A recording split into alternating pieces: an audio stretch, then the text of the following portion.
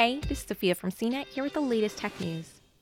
The world's most influential tech event is officially in the works for 2021. The Consumer Technology Association announced last month that it plans to go ahead with an in-person event next year in Las Vegas while addressing the challenges of the coronavirus pandemic. While event after event has been canceled this year, the CTA has outlined some of the potential steps it intends to take to keep attendees as healthy as possible at the conference, which takes place in January each year. Those steps include a lot more sanitation of spaces throughout the show.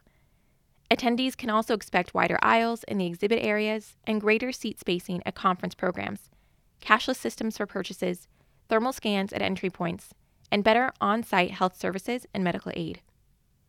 There will also be a wider selection of live-streamed CES content, as well as other digital and virtual opportunities that will allow exhibitors to showcase new products, technology, and ideas, both physically and digitally.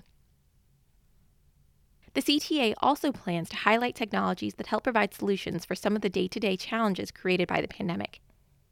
In May, Europe's largest annual electronics show, IFA, announced it will go ahead as a physical event in Berlin this September, in spite of the coronavirus outbreak. Events will be limited to 5,000 people, with a maximum of just 1,000 attendees allowed in each section of the event per day. It will also not be open to the public as it usually is, and shortened from a week-long conference to only 3 days. For more of the latest tech news, visit cnet.com.